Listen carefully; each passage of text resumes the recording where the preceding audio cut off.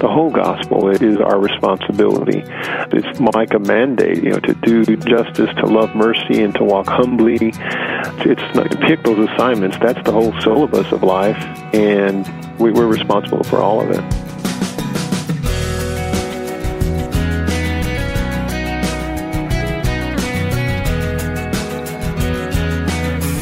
Albert Reyes of Buckner International is today's first-person guest, and I'm Wayne Shepherd. Welcome to this week's interview. Al Reyes grew up in a family where his grandfather was a migrant worker and his father picked cotton as a boy, so every opportunity he has to minister around the world to the least of these reminds him where he came from. You'll hear his story in a moment on this edition of First Person.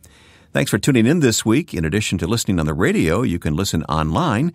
You can download the podcast through iTunes or use the new iPhone, iPad app to listen anytime. You'll also find us on Facebook, where you can interact with other listeners and leave your comments about what you hear. Just go to facebook.com/firstpersoninterview. As president and CEO, Dr. Albert Reyes has traveled the world on behalf of Buckner International, meeting needs and providing hope to children and families in some of the poorest communities on the planet. In his new book, The Jesus Agenda, he recruits and encourages all of us to engage in a redemption ministry. Dr. Albert Reyes today on First Person. Thank you for this opportunity to tell my story. My grandfather was born in Laredo, Texas, on September 16, 1898.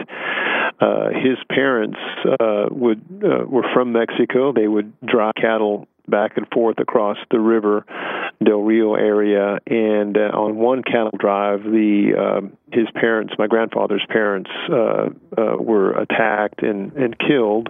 Cattle were stolen, and my grandfather, whose name was Jose Maria Reyes, was not with them. He was at home, and so he was raised by an uncle.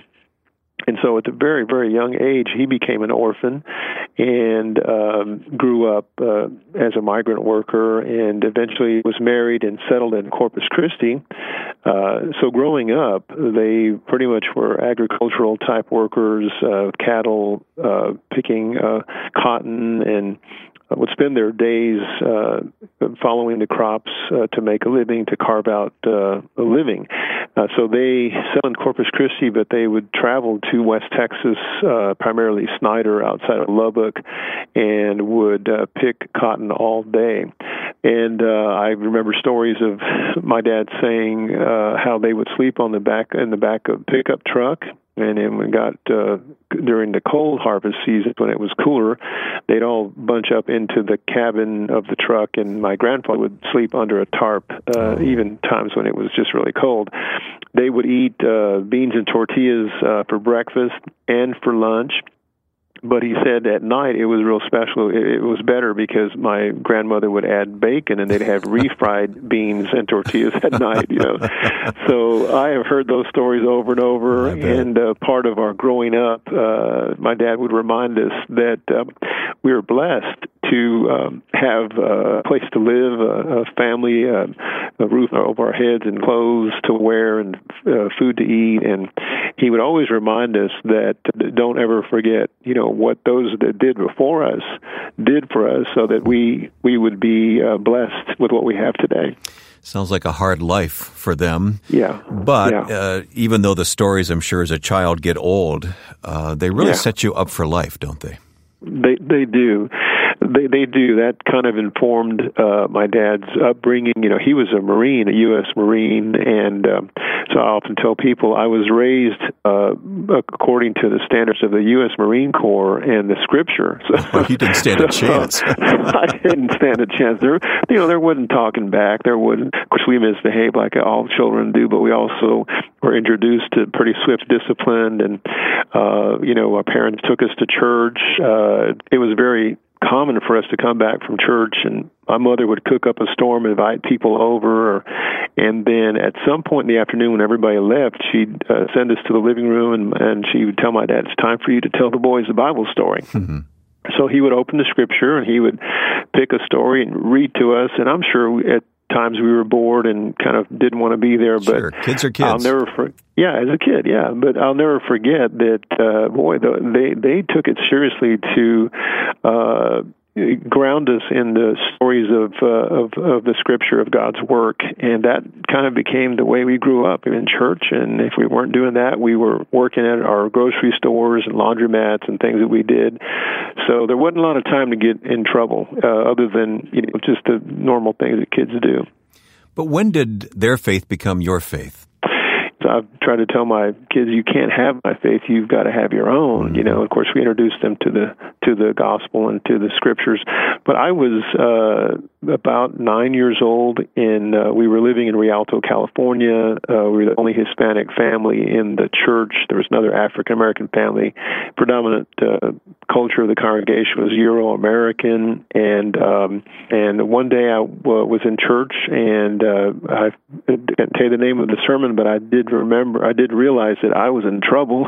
I was a sinner, and I needed a Savior. And so that really impressed me. That day after lunch, I asked my Mom, is there a way, what do I have to do to know that my sins are forgiven and that I can have eternal life too? So she called me over, and they sat down in the living room, and they explained the gospel to me. It was very simple, just the Roman road, and I understood, and I asked, how can I pray to be forgiven? They showed me how, and I prayed right there at home.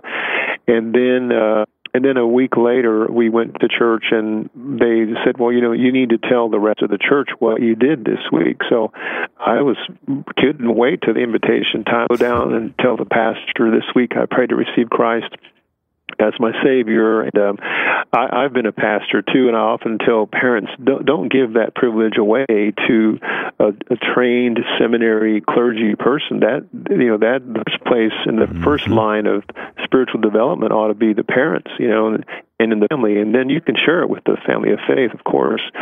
I've had a number of parents. I think they're ready. My child's ready. Would you tell them how to get saved? And I'm like, no, that's your that's your privilege. Yeah. But I've done, but that's how it happened with me. I pass up on that opportunity. I agree with you 100%. Well, you've had quite a ministry career. We won't go through every step of it, but now you find yourself president and CEO of Buckner International. It really is a remarkable journey from your roots to where you are today in ministry. In one way, but in another way, it's all the same, isn't it? It really has been a great journey. I just see it as an expression of my salvation, of coming to know Christ and being born again and redeemed from all that happened to us. It's just wonderful to see how in the early 1930s, a man by the name of Edward P. Gonzalez met my family in the fields and invited them to church. And my dad's mother, Francisca Rodriguez Reyes, heard the gospel first, and she responded. And then one by one, each of the 9 children professed their faith in Christ, and then that's how I had raised us. And then of course I came to know the Lord. And I was 15 years old. I sitting in a church service, a revival, missionary from Spain, Dr. Antonio Anaya, was preaching, and he spoke about a vocational call to ministry. And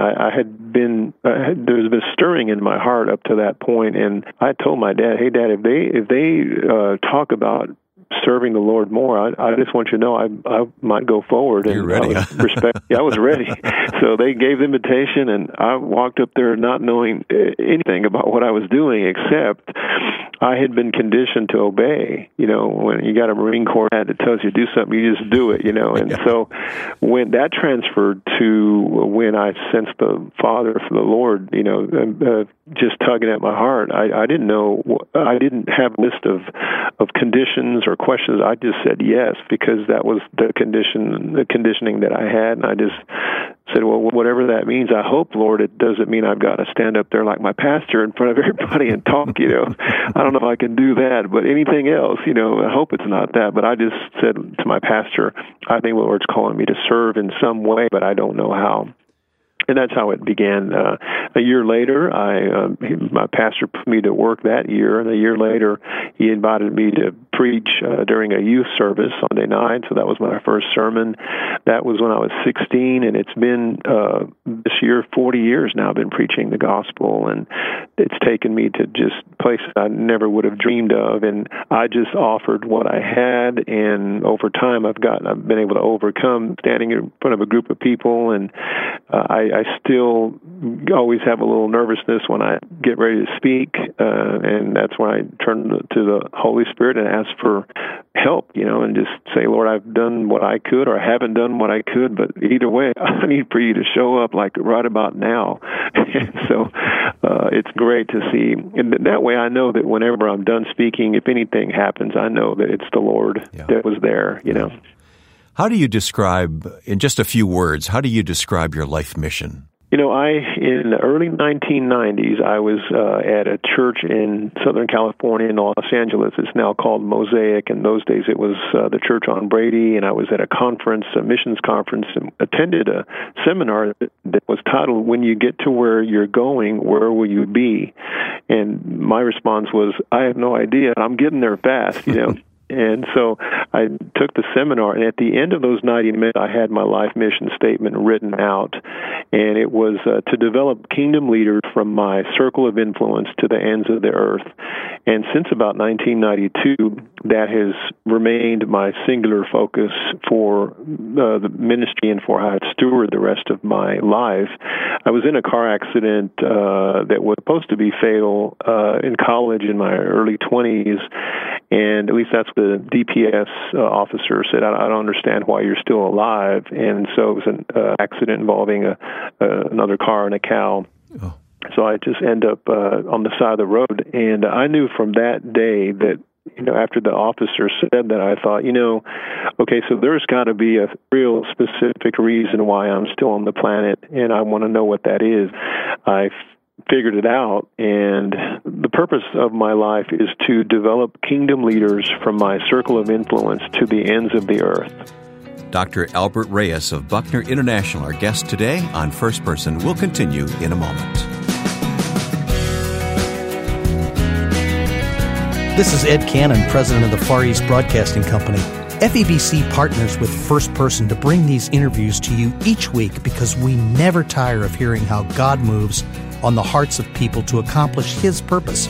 Whether in the hard-to-reach places of the world or right here at home, we serve a living God who leads men and women to do great things for Him. Learn more about FEBC at firstpersoninterview.com. Click on the FEBC banner. My guest today on First Person is Dr. Albert Reyes, a native of Corpus Christi, Texas. He is now president and CEO of Buckner International, which is a global Christian ministry founded many years ago in 1879 in Dallas, and it focuses on serving vulnerable children, orphans, seniors, and their families. And he's the author of The Jesus Agenda, which is what I want to talk about now, Dr. Reyes. This book, I think, really sums up what you're all about, doesn't it? Yes, it does. It really ties in my life journey as I experienced it and the redemptive work of God in history and specifically in our own lives to take those things that were intended for harm and turn them into good. I mean, it's the Romans 8:28 theme, and I want to see that. I long to see that in the lives of everybody around me, but especially vulnerable children, orphans, struggling families, and even senior adults, as we serve seniors as well, to realize their full redemptive mission and purpose on earth. Was there a time in your life when you put a distinction between social work and evangelism? There was, and I had a very good theological education and training, but just to be honest with you, for most of my life, I thought that the social work and helping people in practical ways was just not my department. It wasn't really emphasized in my theological training. That was another group that might be Goodwill or Salvation Army or somebody else. But my specialty was focused on how to solve the spiritual questions and issues that people had and how to lead them to a relationship with Christ. And I just really didn't have a lot of focus or attention on, well, what do you do between, Monday and Saturday when life gets pretty bad? It's not that we weren't helpful and responding to people around us, but I didn't see it as my mission. For a good part of my life and ministry experience, I was really operating out of one half or 50% of what our responsibility is related to spiritual development and opportunities for people to have a faith expression, a faith experience with God through Christ. But I really wasn't equipped or trained or focused on the other half of how to help folks have the kingdom of God near. The whole gospel is our responsibility. It's like a mandate, to do justice, to love mercy, and to walk humbly. It's not pick those assignments. That's the whole syllabus of life, and we're responsible for all of it. As you study Scripture, you see that we need to be agents of redemption ourselves. What do you mean by agents of redemption? Those that follow Jesus of Nazareth, all throughout our communities and cities and our country and in the world, we really are an untapped resource, and those of us that have come to faith in Christ and have had an experience of our lives being redeemed, knowing that Jesus is the Redeemer, can join Him in redemptive work that He's doing in the lives of other people. So we become the hands and the feet of Jesus. We stretch our arms around people and express the love of Christ. We pay attention to issues of justice and poverty, and we try to bring the kingdom near. And I'm reminded that Jesus prayed for three things: His name, He prayed for His will, God's will, and He prayed for His kingdom. And He even said, seek first the kingdom of God, and everything else will be added. As we're working in the lives of people around us in our circle of influence to bring to bear the kingdom of God for them, that place, we become agents of God's redemptive work. We're agents of the Redeemer, so we become agents of redemption. And that's a very exciting notion that each one of us would have purpose for the kingdom and that we can actually engage with God in His work and history. It's a pretty exciting thought. Something else that excites me about what you've written in the Jesus Agenda is a call for collaboration. You say that too often these ministries exist in silos, doing what they do, but really not cooperating with others. And you at Buckner are a good example of this, of reaching out and cooperating with other ministries around the world. Talk to me about where that vision comes from, and what is the impact of that? In Matthew 6:33, Jesus said, "Seek ye first the kingdom of God, and all things will be added to you." It's an aspirational vision that we should pursue. However, I've been guilty of it, and other ministries that I've been part of, we don't seek His kingdom, we seek our kingdom. Even to the point of exclusion of others because we want to either have goal or credit. And so I tell people, look, Buckner is not the kingdom. The kingdom is the kingdom. Your local church is not the kingdom. The kingdom is the kingdom. And the local church is the cutting edge of redemptive history and work, and other ministries are expressions of the kingdom. But the kingdom is huge. It's bigger than everything put together. So if we seek the kingdom, shouldn't we cooperate, collaborate? Shouldn't we do something together that we couldn't do by ourselves? So in your leadership at Buckner, you encourage this cooperation with others. And for instance, the International Justice Mission is one organization that you join hands with? Right.